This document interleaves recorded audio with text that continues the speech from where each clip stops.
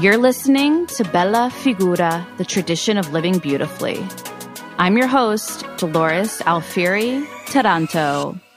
In this show, we explore Bella Figura, the art of beautifying all facets of your life, with a focus on heritage as a means to do so. In each episode, I talk to designers, writers, fashion bloggers, healers, and others from various ethnic backgrounds about what I call the holy, the elemental, and the majesty, their culture's spiritual style, its principal values, and their lineage and family stories, all in a straight-talk manner with minimal woo-woo. Join me in spiritual conversations for the rest of us. Your heritage is your superpower. Learn how to wield it. Hello, people. You are back for more. This is great news. Episode 3. Here we are. I have been hearing from many of you after listening to the first 2 episodes, and just thrilled that you've been enjoying them and that so much of what we've been talking about is resonating with you. Of course, that's definitely my goal. It's why I'm doing this. Otherwise, I could just sit and talk to myself. So please keep the emails coming, the comments on Instagram, the DMs, all of that. I read every one of them. I reply to every one of them. And I really do want to hear your feedback. So thanks so much for the support so far. It's been a terrific launch, and I'm looking forward to just rolling the rest of these terrific episodes that I have for you. And today's is no exception. Just a reminder that I'm recording the intro during quarantine again and during the coronavirus outbreak. But this episode again was recorded before everything kind of hit the fan, right? So just keep that in mind as the conversation unfolds. So I'm going to put today's episode in the category of the majesty as well as the elemental. And with regards to the elemental, I think this is a great example of the kind of flip side of the coin. So I encourage all of you, of course, it's the whole point of this show, to embrace your heritage and to use it as a source of power and a foundation to build your life upon. But with that said, that doesn't mean that we blindly take every facet of it. It doesn't mean that if some part of our culture is damaging or outdated, that we cling to it because, well, it's part of my heritage and I have to, Dolores says. Dolores says, use your heritage as a source of power. Absolutely not. We want to remember with the elemental, which is, of course, our culture's principal values, that some of the values we were raised with, some of the values that come from our ancestors and are passed down, consciously, but I would say more often unconsciously through the generations, a lot of those need to go. And I think you know what I'm talking about. We don't want to just do the things that were done before us simply because they were done before us. And as this conversation with today's guest unfolds, you'll see very real examples of how the elementals of his culture and his family were a double-edged sword. The same elemental love in this instance is what wounded him at points of his life and also what saved him at many points of his life. And I think it's that way for many of us. So just keep that in mind as the show unfolds, and perhaps think to yourself, what parts of your culture and your heritage and even your upbringing, the majesty that you feel like don't serve you. And I give some of my own examples in this episode as well. So let me tell you a little bit about today's guest. Christopher Castellani's 4th novel, Leading Men, for which he received fellowships from the Guggenheim Foundation, the MacDowell Colony, and the Massachusetts Cultural Council, was published by Viking in 2019. The novel explores the complex relationship between Frank Merlo, a Jersey-born Italian-American, and Tennessee Williams. Castellani is also the author of the novels All This Talk of Love, The Saint of Lost Things, and A Kiss from Maddalena, a trilogy inspired by the lives of his Italian immigrant parents. His collection of essays on point of view in fiction, The Art of Perspective, was published by Grey Wolf Press in 2016.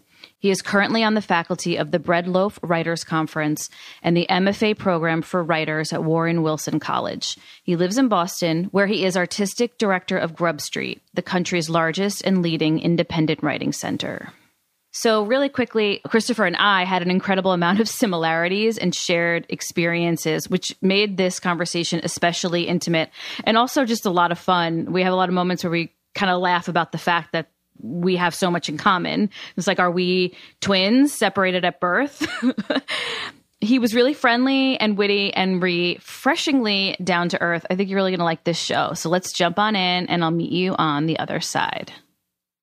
Christopher, welcome to Bella Figura podcast.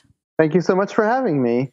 I'm very excited to speak with you. In addition to kind of both being writers, although your writing game is way more out of the park and on point than mine is yet. Oh. But I can't wait to talk about that. Now, maybe. Listen, from your lips to God's ears, okay? There you go. But we do have our shared Italian-American heritage, so I know this will be a nice, easy conversation, I'm pretty sure. So thanks for coming. To begin, how about you just start with telling me and the listeners a little bit about your heritage and the people you come from? Sure. Yes, I'm so excited to talk to a fellow Paisan here about our life and work. So yeah, my parents were born in a small village on the Lazio-Abruzzo border called Sant'Elpidio, and it's the closest town, like bigger town to it, is the town of Rieti, and then then a little bit further out is Terni. The village is about 40 miles northeast of Rome, and so it's a place now where Romans have second houses to get the mountain air and to get away, escape the heat of Rome in the summer. But at the time my parents were living there, it was not a resort town. It was just a very, very small, I think there were 3 streets, a church, a store, that kind of thing. And they were just barely on the Lazio border. So, just barely on the Lazio side of the border. So they were very proud that they were in the Roman province. So my parents were always telling me that, we're Romans. I'm like, okay, all right. Yeah. My father came over after World War II in 1946 with his family. His family were on the poorer side of the hierarchy of this tiny village. They were sort of the farm and the farm. That they were farm people, I guess you could say. And so his family came over because his father fought for the Americans actually in World War I. So he had military experience. So he was able to bring my father's family over. And my dad spent about 7 years in the U.S. and then went back with his brother to the village to, of course, find a wife, and picked my mother, who was the youngest of 7 and whose family was sort of the aristocracy of this tiny village because they owned the grocery store. Yep, that's all it took back then. Exactly. Mm-hmm. So, a guy who would have been beneath my mother if they had stayed in the village, she would have never have considered him. Suddenly, because he was living in the U.S., her parents said, oh my God, you struck gold. You have this opportunity to marry this man who is having this amazing life in the U.S. And my mother wanted nothing of it. But her parents basically said, you have to marry him or, we'll disown you or whatever they said. Wow. And so she left everyone and married my dad, a guy she really barely knew. He was 7 years older than her. So she had no memory of him, very little memories of him when he did live in the village, and came to the U.S. and settled in Wilmington, Delaware, which actually has a pretty strong Italian-American community, sort of a runoff of the Philadelphia community, but a pretty strong Italian-American community there, and lived in a row home with my dad, obviously, and his brother and his wife and their parents. So 3 families in one row home. And my mom was immediately sent to work at a factory to make money. And that was not the sort of life that she expected at all. Wow. She probably thought she was going to be in the village, just kind of working in the grocery, if anything. Exactly right. Yeah, I mean, it was not the trajectory of life that she expected. But then, the sort of trade-off for going to the U.S. and leaving everyone was that at least in the U.S. she wouldn't have to work. Maybe she could do some modeling or some dancing, or because that was sort of what she was interested in, and she had the looks for it and the talent for it. But that never came to pass because my dad's family were they're farm people. They were very traditional. They were very, sort of unskilled labor, quote unquote. And so that was the sort of life that she was put into.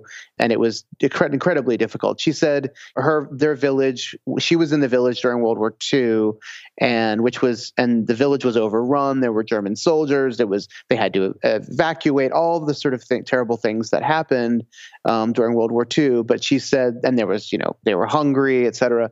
But she said that was a happier time for her, the war in her village, than her first 10 years in the United States, living as an immigrant with a man she didn't know really, and working at a factory and with all these, really a family of strangers, and being incredibly lonely and missing her family and really wondering if she'd ever see them again. So, okay. There's so much. Ooh, okay. No wonder you wrote 3 books about it. Yeah, I know. I basically just summarized my first 2 books. I mean, just in that little beginning is so much Right. richness, so much history. Your parents are still married? My father passed away last year, this month. I'm sorry. But they were married for 65 years. Wow. Yes. So they stayed together even with that kind of beginning. And yes. Okay. Okay. Also another time for sure. Exactly. And so it's interesting because my parents as well are Italian immigrants. So just like you, I'm first generation, and my father actually is passed away as well. And my mother, it's just talking about the similarities again. My mother actually has a similar story of her first 10 years of marriage. They got married much later, and they came here in 1967. But the first 10 years or so here with just my father's family were the worst of her life. Yeah. Wow. How interesting. Isn't that wild? Yeah, seriously. I wonder if that's kind of like a Italian-American female theme in some way. It probably is. Interesting, being away from her family as well, etc. So that's a very rich story. So growing up, were you aware of these stories, or is this something that you learned later on? I was all too aware. I was the change of life baby. So my mom had me when she was 40, and which in 1972 was sort of a much bigger deal than it is now.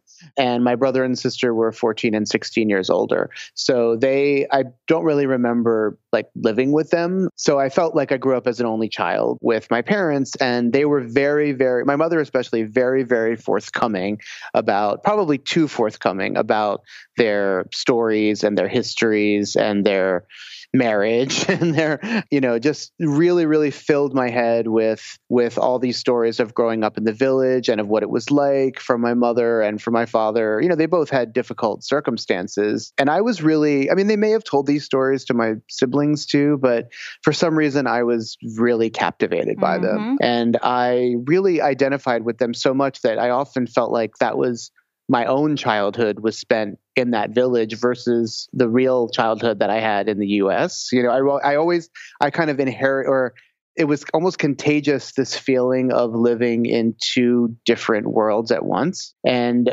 feeling like I had this whole other history somewhere else that felt at times more real to me than the boring old world of Wilmington, Delaware, where I was living. So I really internalized these stories, is what I'm saying. And my parents really, I spent so much time with them. I was sort of a lonely kid. I didn't have many friends, and I went with my parents everywhere. They took me everywhere. Spent a lot of time with my cousins. I had approximately 300 cousins, in Wilmington, and spent a lot of time with them. And so in this, very Italian American community in the Little Italy section of Wilmington. So those are really happy memories, but they feel like they're almost they are of a different time, but they feel like they're of a really different time from what even the people the kids in my class were, the kinds of life they were living felt completely alien to me. So it sort of is not surprising that I ended up writing them down or exploring them in fiction because I'd so internalized them. Yeah. I wonder often, I mean, not to get too creepy with similarities, but I am also born 10 years after my siblings. Yeah. Oh my God, I'm listening. I know. I'm listening to you thinking, I don't even know if I'm going to say it. So you could just let it go. But yes. And I am also the one in the family who heard all of the stories. And I often wonder if did the writer become the writer because of the stories, right? Or did you listen?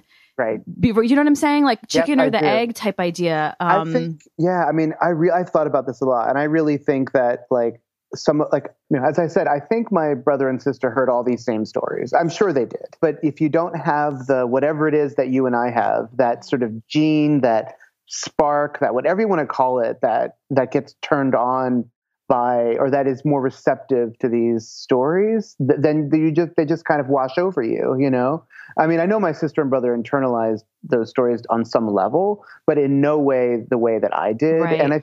And maybe it is also a function of being the youngest and you are the youngest, right? Yes, I am. Yeah. So not just 10 years younger, but being the youngest. Baby, yeah. Where, I think that maybe they communicate to us in a different way because, I mean, I don't know if you felt this pressure, but as the youngest, I kind of was pressured subtly and not so subtly to not go anywhere, if you know what I mean. Like I was supposed to stay home with them my entire life, And if I was going to, let's say, get married or whatever, it would be like we would get married and live next door, Yes. And I would take care of them. And though my brother and sister had somewhat similar expectations, it was not anywhere near as strong as for me, that I was the one that was supposed to take care of them. Absolutely. It's a very traditional Italian. I mean, I don't know about Northern Italian, but definitely Southern Italian. Just, the idea that the last child is the one who takes care of the parents. Yep, exactly. So maybe it does forge a stronger, maybe not stronger, but more intimate kind of bond in that way. I think so that you listen.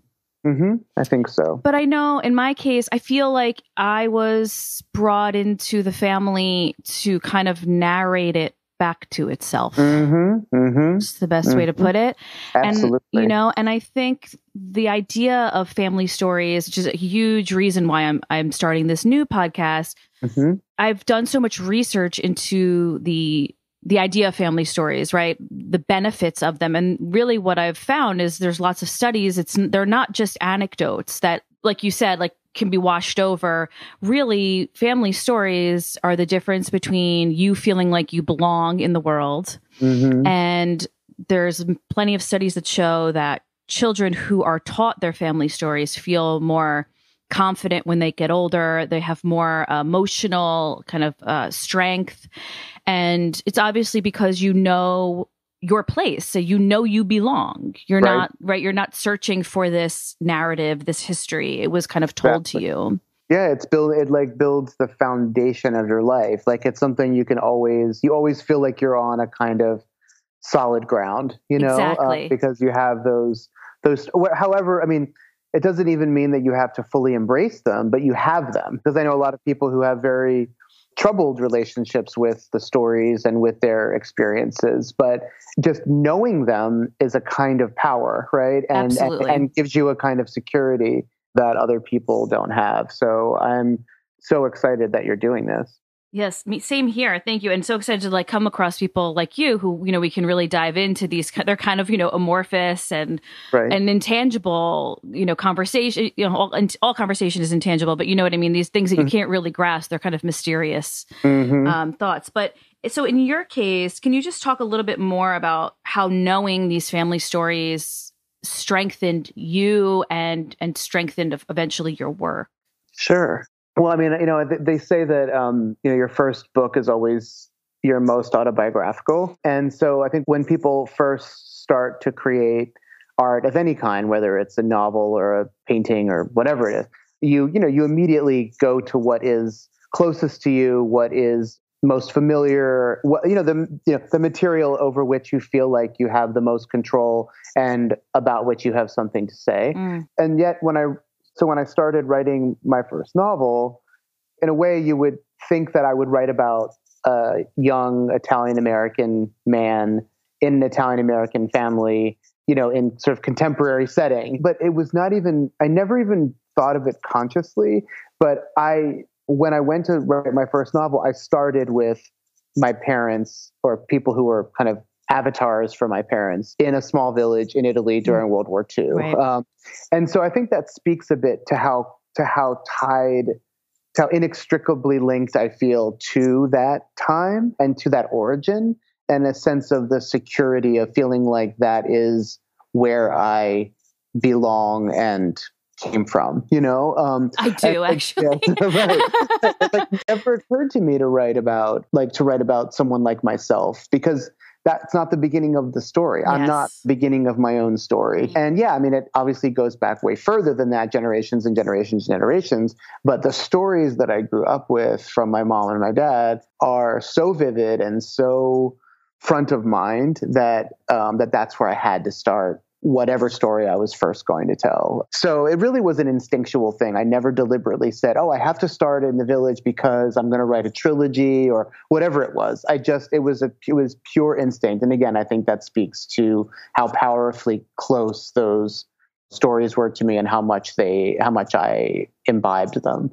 So yeah. It's like the book you have to get out of the way before you can write the others. Exactly. Yeah. Yes. Yeah. Well, you're starting at the beginning, I do. And, so I wrote a memoir. It starts just like your trilogy begins, with my parents' lives in southern Italy. There you go. And it kind of goes back and forth. It flips back and forth. And then my narrative is just kind of this growing up in the 80s and 90s, a young, creative, free-spirited, kind of modern girl in an old-fashioned Italian household.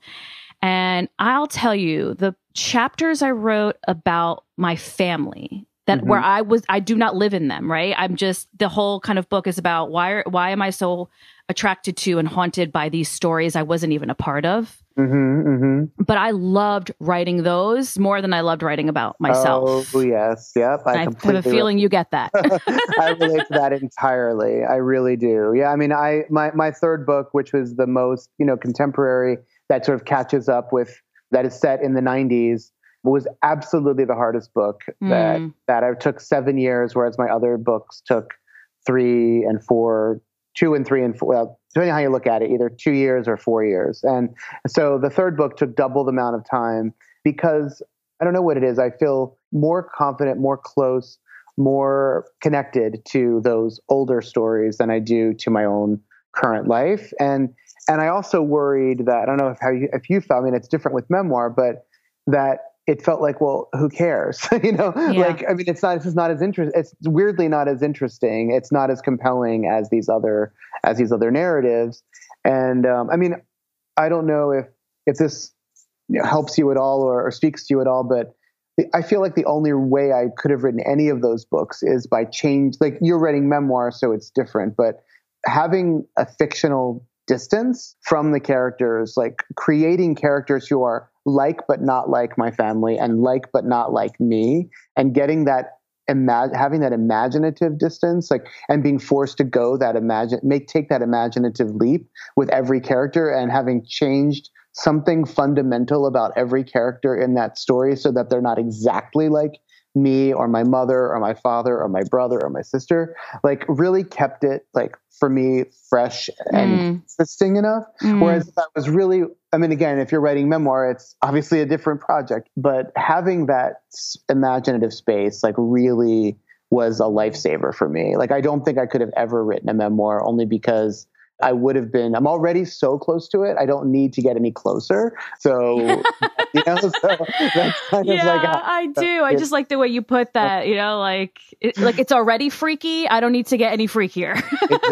Exactly. Well, I mean, these emotions are so overwhelming, and in Italian families in particular, it's like, it'll swallow you whole if you don't kind of find a way to separate yourself from it. And for me, writing and really the quote unquote artist life, the creative life, has been the way of separating myself from my family, which I love them dearly, but I would, if I hadn't had this, I really felt like they would have swallowed me entirely. I would probably still be living in my mom's house right now, and I didn't, as much as I love her, that's not the life I feel like would have been for me. So. It's almost as though in writing the stories, you're kind of like, here, now I have to go. Yes, exactly. Like this is what I can do for us. And by us, I mean, not just your family, your immediate family, but like your ancestral lineage, the whole long tail. Absolutely. No, and that is, once I got deep into the first and second books, like I really felt like that was one of the main goals was to write kind of as a way of documenting like that experience and our family that wasn't our family, but is our family, that their lives and what they went through and what we went through. And then with the third book, which is more personal and more contemporary, I wrote it as, I very deliberately, the last word of that book is goodbye. And I really wrote it as a kind of way of separating, I think, from the family and of kind of keep creating a distance through art, as I said, and of kind of, and of saying, this is my thing and it's related to your thing, but it's not the same thing. We don't, you know what I mean? So, yes. And I will get to this in a minute, but sure. I saw it just looking through your body of work because your latest book, Leading Men, I instantly saw is this departure from the family. Yes. But it doesn't leave Italy. And I just instinctually understood that. Like, this is where you've written the narratives of the family that have kind of possessed you, haunted you, and now you can't really leave the entire culture and heritage behind, but you're definitely shifting to things that, as we'll get into, I'm assuming are very important to you in your current adult life. I don't want to put you on the spot, but I do love, what I love about these conversations and why I'm crazy enough to start another podcast is because I don't know all the answers. And what I love is learning as I speak to people and getting answers to these questions that you kind of carry around in your heart. So do you have any guess as to why we are so haunted by these stories? What is it about perhaps people in general, but maybe specifically the family members in each family like us? What is it? What is it about us, or what is it about the stories? Any guesses? It's such it is strange because we're not the only immigrant community, culture in the country, no. by any stretch. And each culture has its own relationship to these sorts of stories. I have Indian friends and Jewish friends and friends of all stripes, who come from immigrant families, and they each have among each group, there's a kind of coherent, this is how, we are, and this is how we are, and even though there are variations within those, there is a kind of coherent, there are many similarities within those different ethnic groups, just like there are, with Italians, but they're not the same, but none of them are the same as Italians. None of them seem to have the same kind of, it's both like oppressive and, and deeply comforting at the same time, It's this kind of blanket that is over the culture, you mean the culture. The culture, yeah. This blanket that's over you that is really, really comfortable and warm, but will sort of, again, suffocate you if you keep Whatever it on. do you mean, Christopher? Yeah, I don't know if you're relating to this at all. But I guess because it is, it's so hard not to fall into cliche when it comes to these things. But the sort of love, this is why my third book is called All This Talk of Love, because that is, if there is a word, how they have those word graphs where like certain words are bigger if the more they're used. Yes. Like if you could do a word graph my entire life with my family, the word love would be the biggest word because it's something that we demonstrated and talked about and analyzed and threw at each other and wielded both as comfort and as weapons at each other. all the time. Love was at the center of all of our conversations and all of what we did. And I mean, I'm sure that's true on some level for other ethnicities, but it just seemed like love and like things like respect and things like absolutely responsibility and togetherness, not just, oh, let's talk to, like, you know, I still talk to my mother every single day, but it's literally just being in the same room is so important, even if you're not doing anything, you know? Yes. And those kinds of things, I mean, how could they not be haunting, or how can they not, like, and because those things are so tied to tradition, right? To, oh, this is how we did it with my mother and my family and all of that. And how could that not be haunting? How could that not be part of our identity? That's such a core part of our identity. I wish I had a better answer than that, but I feel like, I don't know. We're all figuring it out. Yeah, exactly. I mean, you've written 3 books and you're still, you know, kind of like figuring it out, right? Trying to verbalize it. It's very mysterious, but I think something you just said just triggered something in me, like this idea that if, as Italian Americans or maybe other cultures, you know, in the conversations I'm going to have with people of other cultures, I'll circle back and let you know, right? I wonder if this is something that keeps coming up. But if there is such a tight bond, as you said, this word love and this very strong tribal connection, it's almost as though your mother's stories or your grandmother's stories become yours, right? Because there's no line, there's no beginning and end. Exactly. That's why I started with The Village, because that's the beginning of my life. That's the way I think about it. Like, I've been alive since 1926. Yes, I totally get that. And so, yeah, I mean, and we live with all, I mean, again, many immigrants feel this way too, but we're born into this. I wrote a piece about this recently, but I feel like every immigrant is born into all this richness, but also into all this loss, right? Because we are born into a situation in which our family is in 2 worlds at once, right? And they've lost an entire country, language, set of traditions, etc. And our whole lives are spent trying to kind of reconstitute that in a different form, in a different place. And so that loss, again, kind of, it finds its way into us as well. So we've got this incredible loss around, like, superimposed on this incredible richness of tradition and ritual and food and stories and all of that. So it sort of infuses all of it.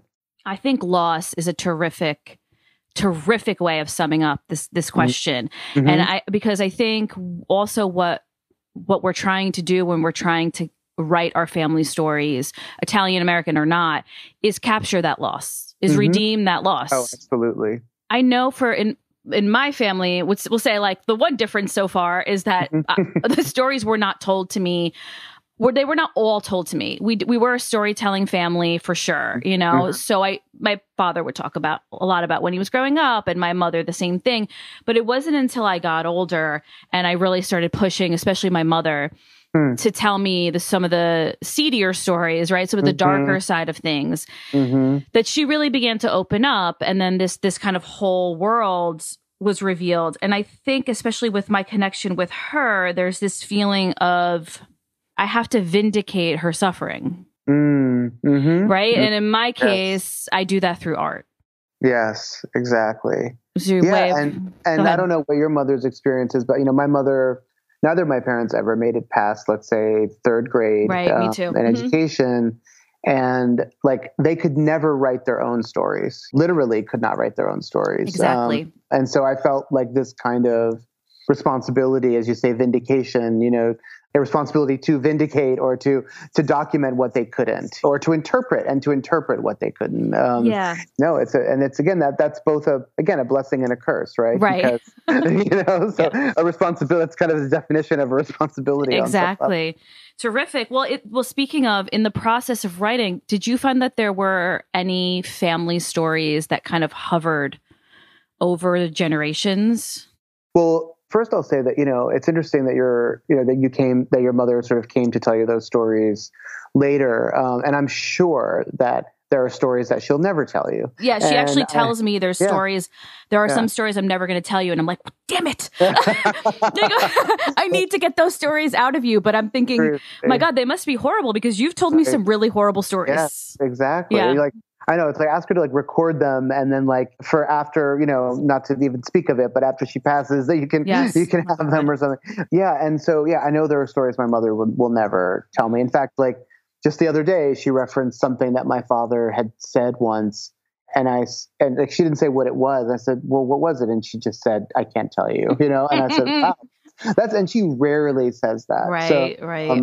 So that's another kind of, I think, anxiety that we have in the circumstances that we're in, is that as well-intentioned as we are and as dutiful as we are and as compelled as we are, we're never actually going to get it right. Like we're never going to get the full story down. And so there's that speaks a bit to the compulsion to keep doing it, is that, you know, we're trying to get to that point where we feel like we've done a good enough job. So, yeah. But I'm sorry, I forgot the question you asked. That's all right. No, I liked where you were going. I was just saying if you found there were any stories that kind of hovered over your family, you know, generationally, like that keep kind of appearing in different form or just defined the trajectory of your family. Yeah. I mean, it really was question, that. Yeah, no, I mean, there are a bunch, but like probably the main one was the simple, you know, the how my parents met, quote unquote, of my dad going back with his brother to find a wife, and my mother being the youngest and not wanting to marry him and having to be convinced and forced basically out of the nest, and then the life that she found when she got there, you know, and then just so many, and I know that this is what we live in. This is what we live for. So many of these little details, you know, of everything from like the way they used to wash their clothes in the village to what it was like to be working in a factory in the 50s, and, you know, where they would have their that breaks. I mean, like all these little details that the writer just loves, you know, that end up, you know, shooting through what we create. And so, yeah, I mean, it really is that sort of dominant story. It really, actually, I think the most dominant story that I have is just this whole idea that I've already referenced of my mother leaving behind her entire family and living in a country of strangers, and that being a kind of metaphor for the immigrant, for really every immigrant. Right. Like even if you take your whole family with you, you still leave behind so much. And it's just that, again, that sense of loss that really does hover over everything. Great. I get that. So I'm going to switch gears just a little. You are a Guggenheim recipient, which is a very big deal, if I may. Thank you. Thank you. Yes. And so preparing for our conversation, I did like a totally unofficial, not very thorough, brief search of the past Guggenheim recipients. It goes back to like 1925 or something like that. Mm-hmm. So that's why it was brief and not very thorough. But I just kind of skimmed for other Italian-American names. Oh, how interesting. But yeah, I was curious, right? Yeah. If there are many right. Guggenheim recipients. And of course, I'm judging, right, by people's names. And so, you know, you could have somebody on there whose last name doesn't quote unquote sound Italian, but their mother was Italian. Yep. Anyhow, the few names that looked Italian to me that I clicked on, it was interesting to me because what I found was they were not doing work related to the Italian or Italian-American experience. How interesting. And you seem to be one of the only few, again, in my very, you know, brief look, who are doing work in that vein. And I thought that was really interesting. And I wonder, just speaking from your cultural identity standpoint, have you found with your work, have you found any kind of like limitations because of your particular culture and what you're writing about, or any opportunities? Yeah, I mean, that's so interesting. It's an interesting question. I do. The award is supposed to be it's supposed to recognize your body of work leading up until then, but also support your next project. It's not supposed to be just about like you're applying so you can have money to write your next book and here's a proposal. It's really supposed, and I'm saying this for a reason. So I feel as though I was validated, that my first three books were kind of validated by that award as being a part of an American literary tradition. So I felt really, really validated by that. But at the same time, the project that got me the award officially, I guess, was a project that, even though involved an Italian main character, was set in Italy, was really focused on an American literary icon, Tennessee Williams, right? And so I truly wonder if I would have gotten the award if I was continuing to write only about the Italian American tradition without this other lens, without this more serious, quote unquote, lens, because it's all a way of answering the question of saying that I have felt, maybe this is my own just bias, paranoia, whatever you want to call it, or chip on my shoulder. But I have felt that my books, my work in general, has been about the Italian American experience, has been taken less seriously in the literary world because it's seen as somehow lighter. It's seen as, more culturally specific, with a culture that is not taken as seriously in the literary world. Well said.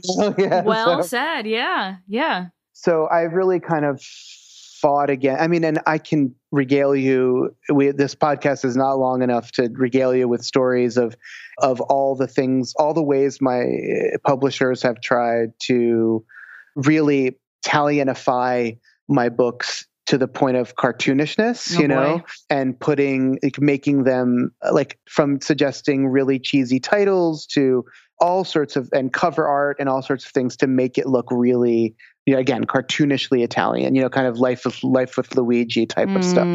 And I've had to continually fight to say, look, I'm not right. I mean, my last novel my third novel, called All This Talk of Love, doesn't have a scrap of a romantic storyline at all in it. And yet in all the marketing for it, they were marketing as an Italian romance, and they released it on Valentine's Day, and they sent out, Italian chocolates when they sent it out for Valentine's Day. And it was like this kind of thing. And they wanted to call it something like Love in the Piazza. I mean, not even exaggerating. I wish I were exaggerating. And had nothing to do with any of those things. And so I think that we fight against these kinds of stereotypes. It's true of every group, I guess. But I will say I have found it mostly frustrating in the literary world, rather than empowering, to be seen in that light. And to be taken seriously. Yeah, because I don't want to go full on dark, because that's not me, but I don't feel like I should have to go full on dark in order to be taken seriously. So well said. Yeah. Well, I also feel that there is a strong market and love for immigrant stories, but it's almost like the literary world or the powers that be decide which immigrants are worthy of it, of telling their stories. And our community, I think perhaps because we are so much further into our assimilation, is kind of disregarded as an actual immigrant community in some ways, right? As we're like having an actual story, because we're kind of just seen it as white. But if you really know our history, which unfortunately many people don't, including Italian Americans, that it was really like only in the 1980s, that we began to be seen that way. Right. Yeah, we were seen very differently before. So it is kind of frustrating. And I found that a lot with shopping around my memoir, that I would have like very prestigious people, like agents, and read it. And they would say, okay, you obviously have talent. This is really great, but kind of don't get like why the story is important. And I think, why does it matter? Yep. Why does it matter? And I think, well, geez, if I was a Mexican immigrant's daughter, would it be important? And my thinking feeling, honestly, Christopher, is that it would be. Especially now that those are, I mean, it's an interesting, comparison, because now obviously with so much around immigration at the border and all of that, it is definitely more front and center. So I think it would matter differently for different reasons and important reasons. So, but I think maybe the more apt comparison, not to criticize that comparison, but not at all. Apt comparison is that maybe with Irish, with Irish literature and Irish American experience, because I think, although I'm going to forget my history here, that Irish immigration happened either around the same time or just before Italian immigration, and certainly there was a lot of discrimination against Irish immigrants and Irish Americans, and yet somehow Irish American literature, Irish literature is taken, I think, way more seriously than Italian American literature. And I do wonder why that is. I mean, and obviously Irish literature has a great, great, great tradition in the world, but so does Italian literature. Exactly. I was going to say, so I don't quite get it. And I mean, I guess people have made the argument that Italians have distinguished themselves artistically in film more than in literature, and that we've been so focused on that, and also that, I mean, I think, communities or ethnicities like Irish families, Irish immigrants, Irish people in general have a stronger reading tradition. Whereas with Italian, I mean, I don't know about you, but I was encouraged to get a good education and blah, blah, blah. But I never saw a single person in my extended family read a book. Same. And that, I know there's a class thing there, but I think even with different classes among different ethnicities, there's a different kind of reading culture. And I think that Italian Americans are so inherently social for whatever reason that we don't have as strong of a reading culture. And again, I'm speaking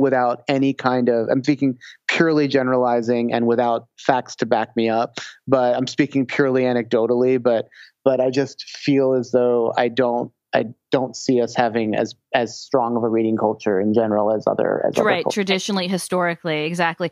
Well, I had a terrific conversation with Gay Talese, the iconic writer, for the Italian American podcast. Mm-hmm. And one thing he said, which stuck with me, he said exactly kind of what you just said, which is Italian Americans are so social, and that the idea of being a writer in an Italian American family is kind of this confusion, because what are you doing locking the door? Exactly. And being by yourself. Right. What are you hiding? Who does that? Who locks the door and spends hours by themselves, either writing or reading? Exactly. And I think that really does point to what you just said, that there is that. Absolutely. And, it's funny you mentioned Gay Talese, because he wrote that very famous article in the New York Times called "Where Are the Italian American Novelists?" And I had a yellowing version of that clipped out of the newspaper, tacked above my desk in college, and graduate school. Like, that was like my call to action, that essay.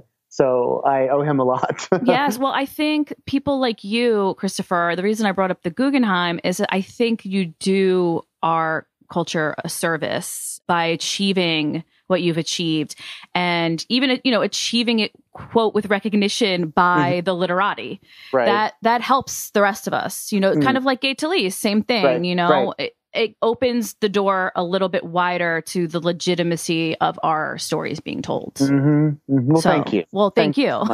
Thank you. So to dovetail a little bit here, just from what you just said, turning, let's say, away from the specifically Italian American stories, let's talk about your latest book, Leading Men, which, as we mentioned earlier, turns to is it completely fictionalized account of Tennessee Williams and one of his relationships in Italy, or is it based on some true events? It's a bit of both. So his partner, Frank Merlot, a working class Italian American guy from Jersey, they were together for 15 years. All of that is true. And it is true that during the time they were together was the time Tennessee Williams wrote kind of all of his most successful plays. And it's true that they spent a lot of time in Italy. They spent many, many summers in Italy. It was where they were happiest.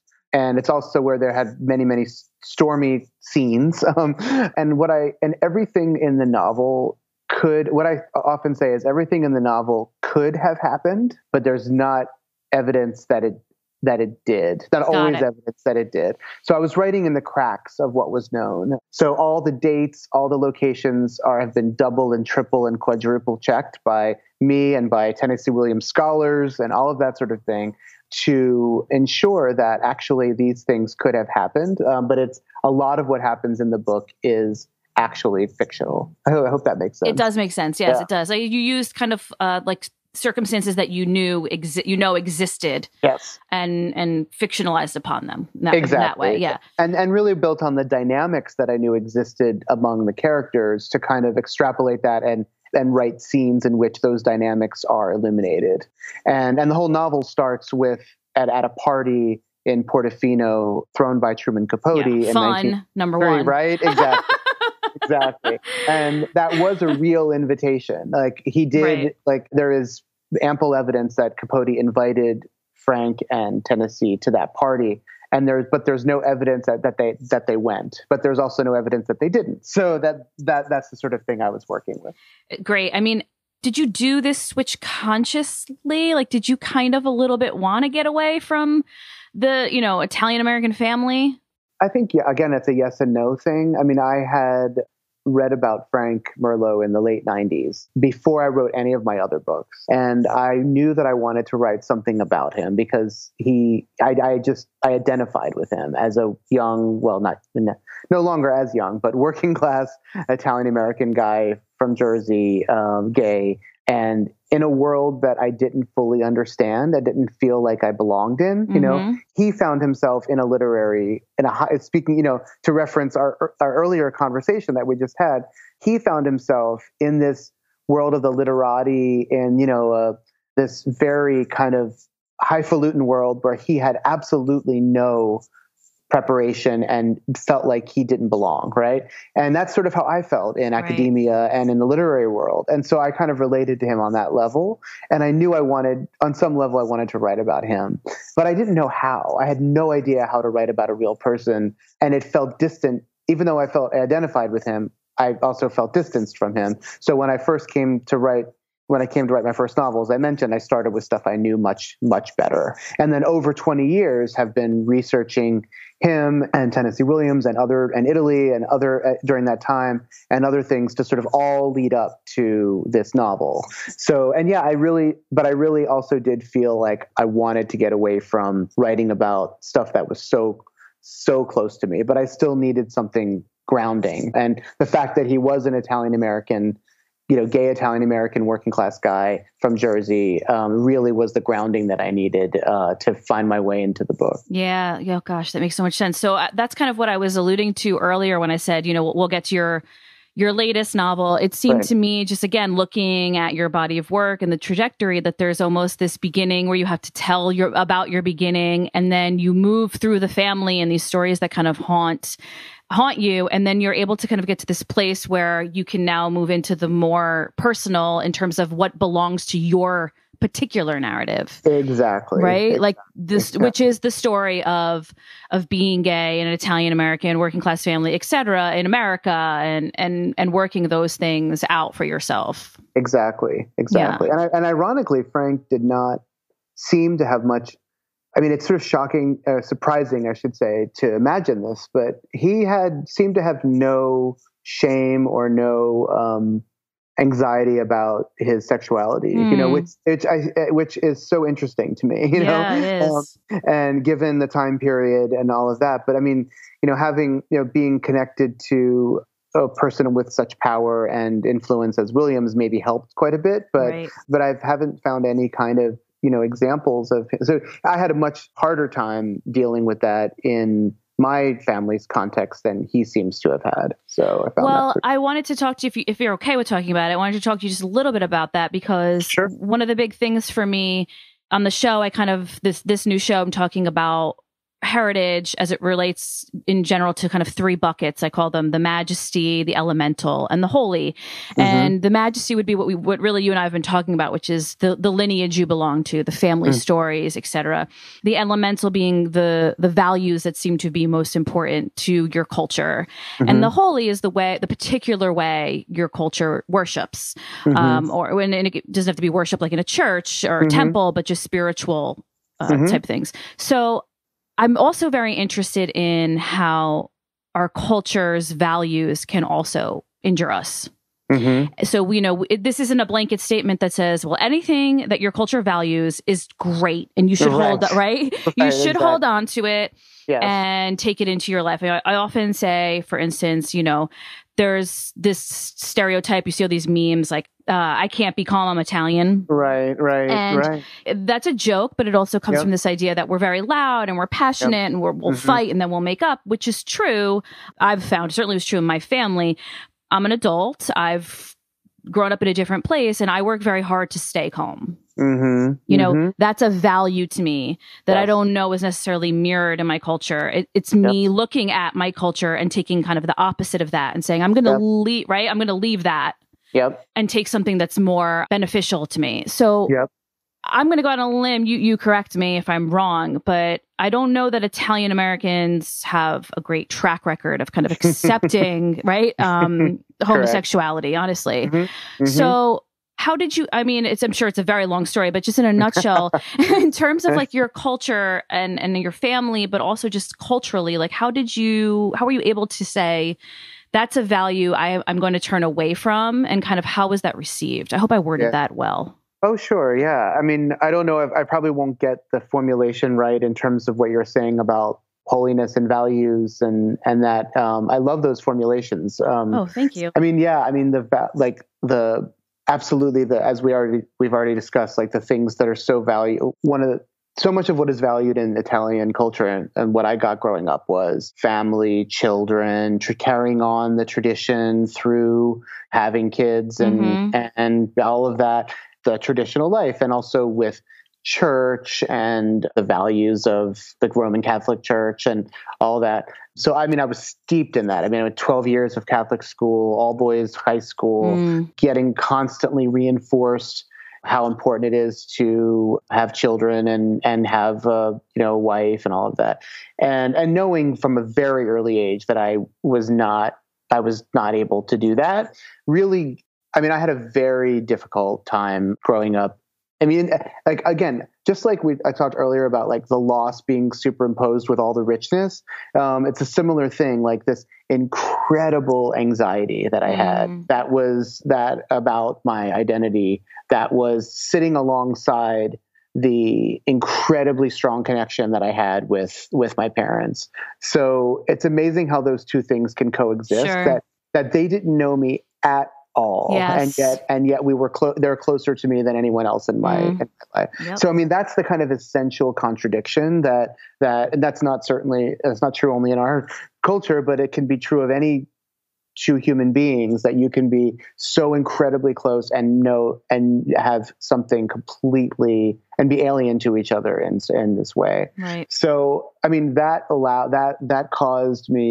discrepancy caused great pain for me growing up. I mean, I had severe anxiety, panic attacks, all sorts of things all through my life. And I know that they were tied to that exact thing. And, not necessarily depression, but certainly suicidal ideation, all sorts of things, because I didn't see a place in this family that I valued so much, and in this relationship with my parents that I valued so much. I didn't see a place for myself in it, which really, it was, incredibly difficult. And really it was, I mean, to go back to the famous word love, it really was sort of love that saved me, because I met somebody who I did fall in love with, and my love for him and his love for me gave me the strength to really come out to my parents and to take that incredible risk of losing them in order to have a relationship with him. And that was a real risk. And I did that, and it was horrible, and my parents were horrible to me. And I hate saying that in a public forum, but they said terrible things to me, again, this is another one of those two things living alongside each other. They said terrible things to me while also saying, "You'll always be our son, and we'll always love you." And so it's like, well, wait, what? And like, you'll always be welcome here.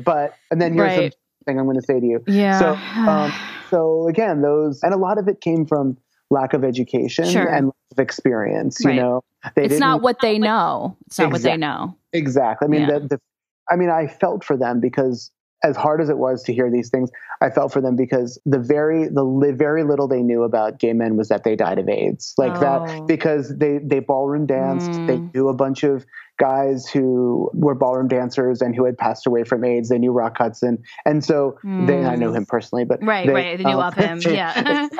So that was what they thought my life was going to be like. And they weren't able to educate themselves enough to get over that. And so I had to educate them, which was a very, very, very difficult thing to do. But the sort of happy ending is that over the years, they've they had gotten to know my partner really well. And now, I mean, it started very rockily, coming to family events and things like that. But now, I mean, my mother and my partner are thick as thieves. Oh, I love that. And, oh yeah, I love that. They share a love of cleaning and of cooking, and they adore each other. And my dad, when he was alive, adored him. But it came through being open, me having to educate them, but also them being open to spending time with us and getting to know us. So ultimately, it's a happy story, but it really, I mean, when I think of all the years that I lost to all that anxiety and all that stress, and that's when I sort of think about how oppressive that kind of intensity of family can be. And that's why I still have a vexed relationship to all of it. So, yeah, well, there's also the fear of being ejected from that tribe that you so love. Oh, absolutely. Absolutely. Yeah. It's and, because the first thing too was, okay, well, you can tell us, but you can't tell anyone else in the family, no cousins, no anybody, and nobody in Italy can know. And in Italy, Italy is one of the least progressive, I should say, countries around homosexuality. Yeah. And it's obviously the influence of the church, which, Iran has no leg to stand on when it comes to morality, Anyway, but let's not even go there.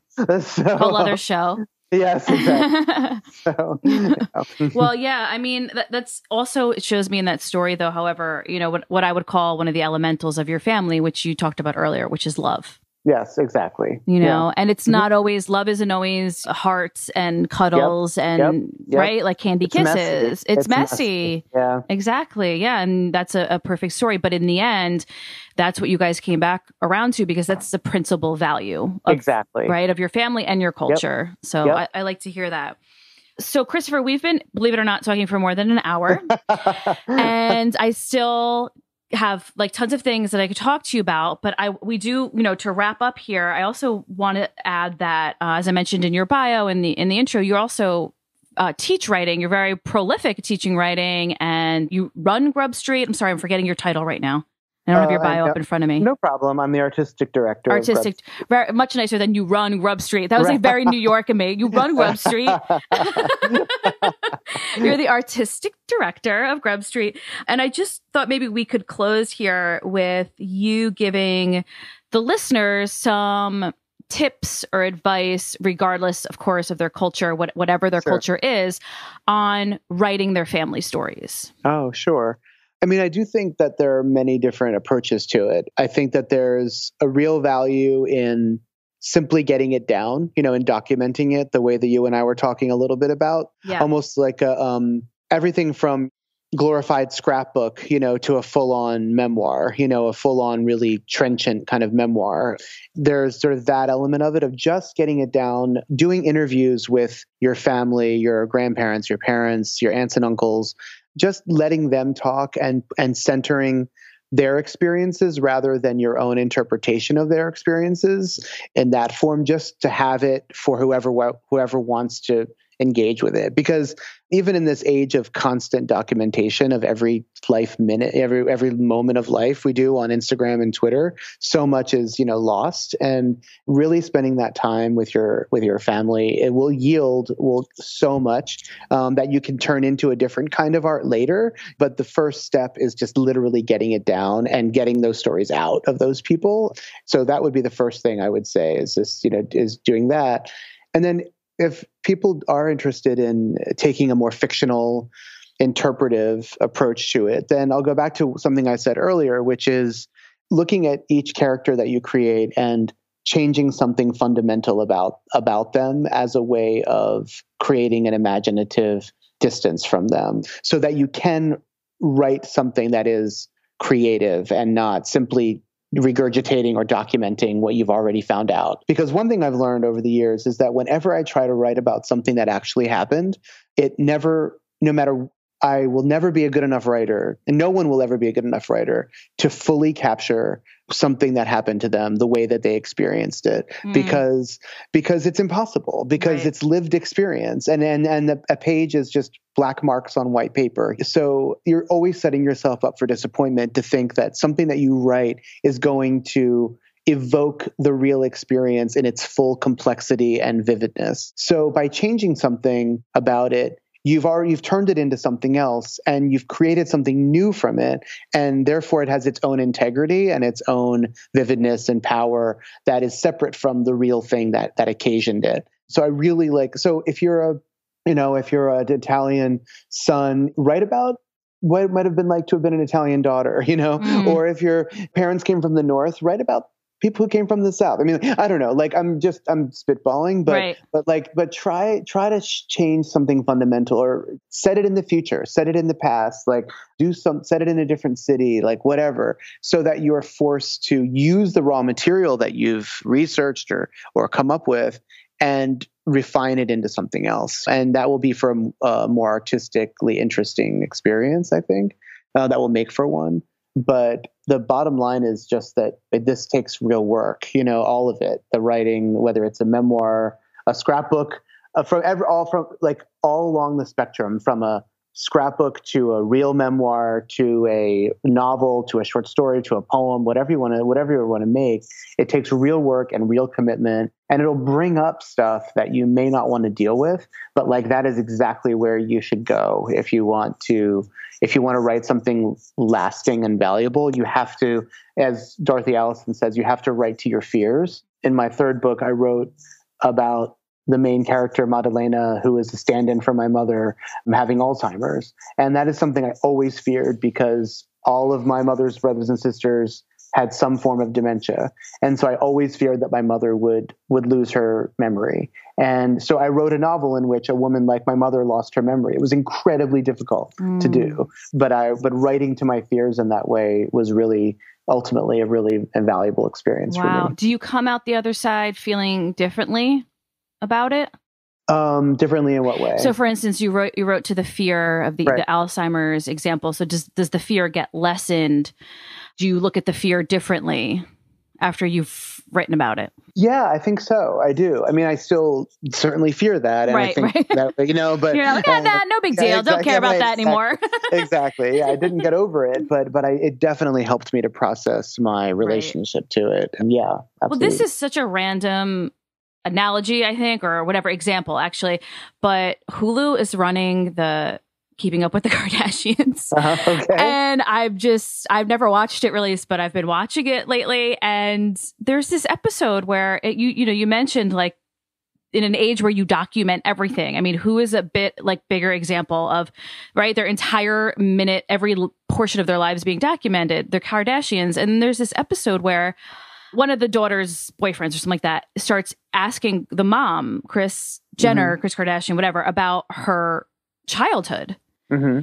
And he realizes he didn't know any of this. Wow. And he starts recording it. And then they do this whole video and they show the rest of the family, Kim and all of the girls. And they had no idea. Oh, that's so interesting. I thought this is exactly the kind of stuff, that I'm talking about in Bella Figura. It's this family that documents everything didn't even know about their grandfather, their maternal grandfather. Exactly. Yeah. And you know what? And it also, it's important to do that step of asking for the stories and all of that. And then it's then the next step is, okay, well, what are you not telling me, as we've discussed, right? Okay, because there are these stories that my dad and my mom and other people, they're their go-to stories that they told over and over again. And I loved hearing them, and they were great. But I really got to the good stuff when I kind of drilled down on them a little bit, Yep. And a lot of people don't even take that first step of asking for the stories.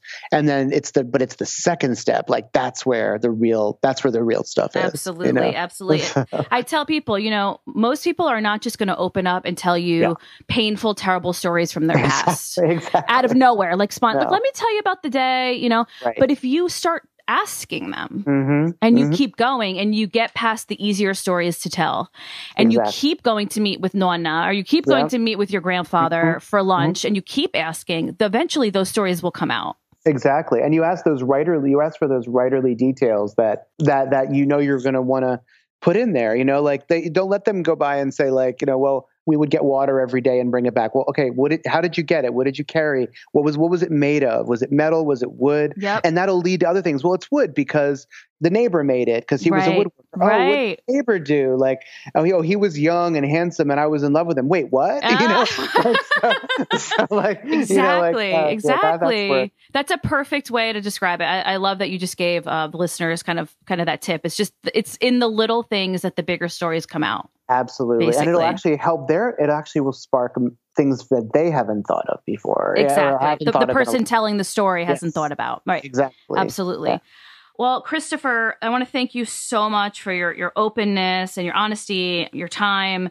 I will link to your work and your website in the show notes, but if you just want to really quickly tell listeners where they can find you and find out more about you. Oh, sure. I have a website, ChristopherCastellani.com. And the organization that I work for, the literary organization, is called Grub Street, and it's Grub, Grub Street.org. Wonderful. Christopher, thank you so much. Thank you very much. It's been such a pleasure.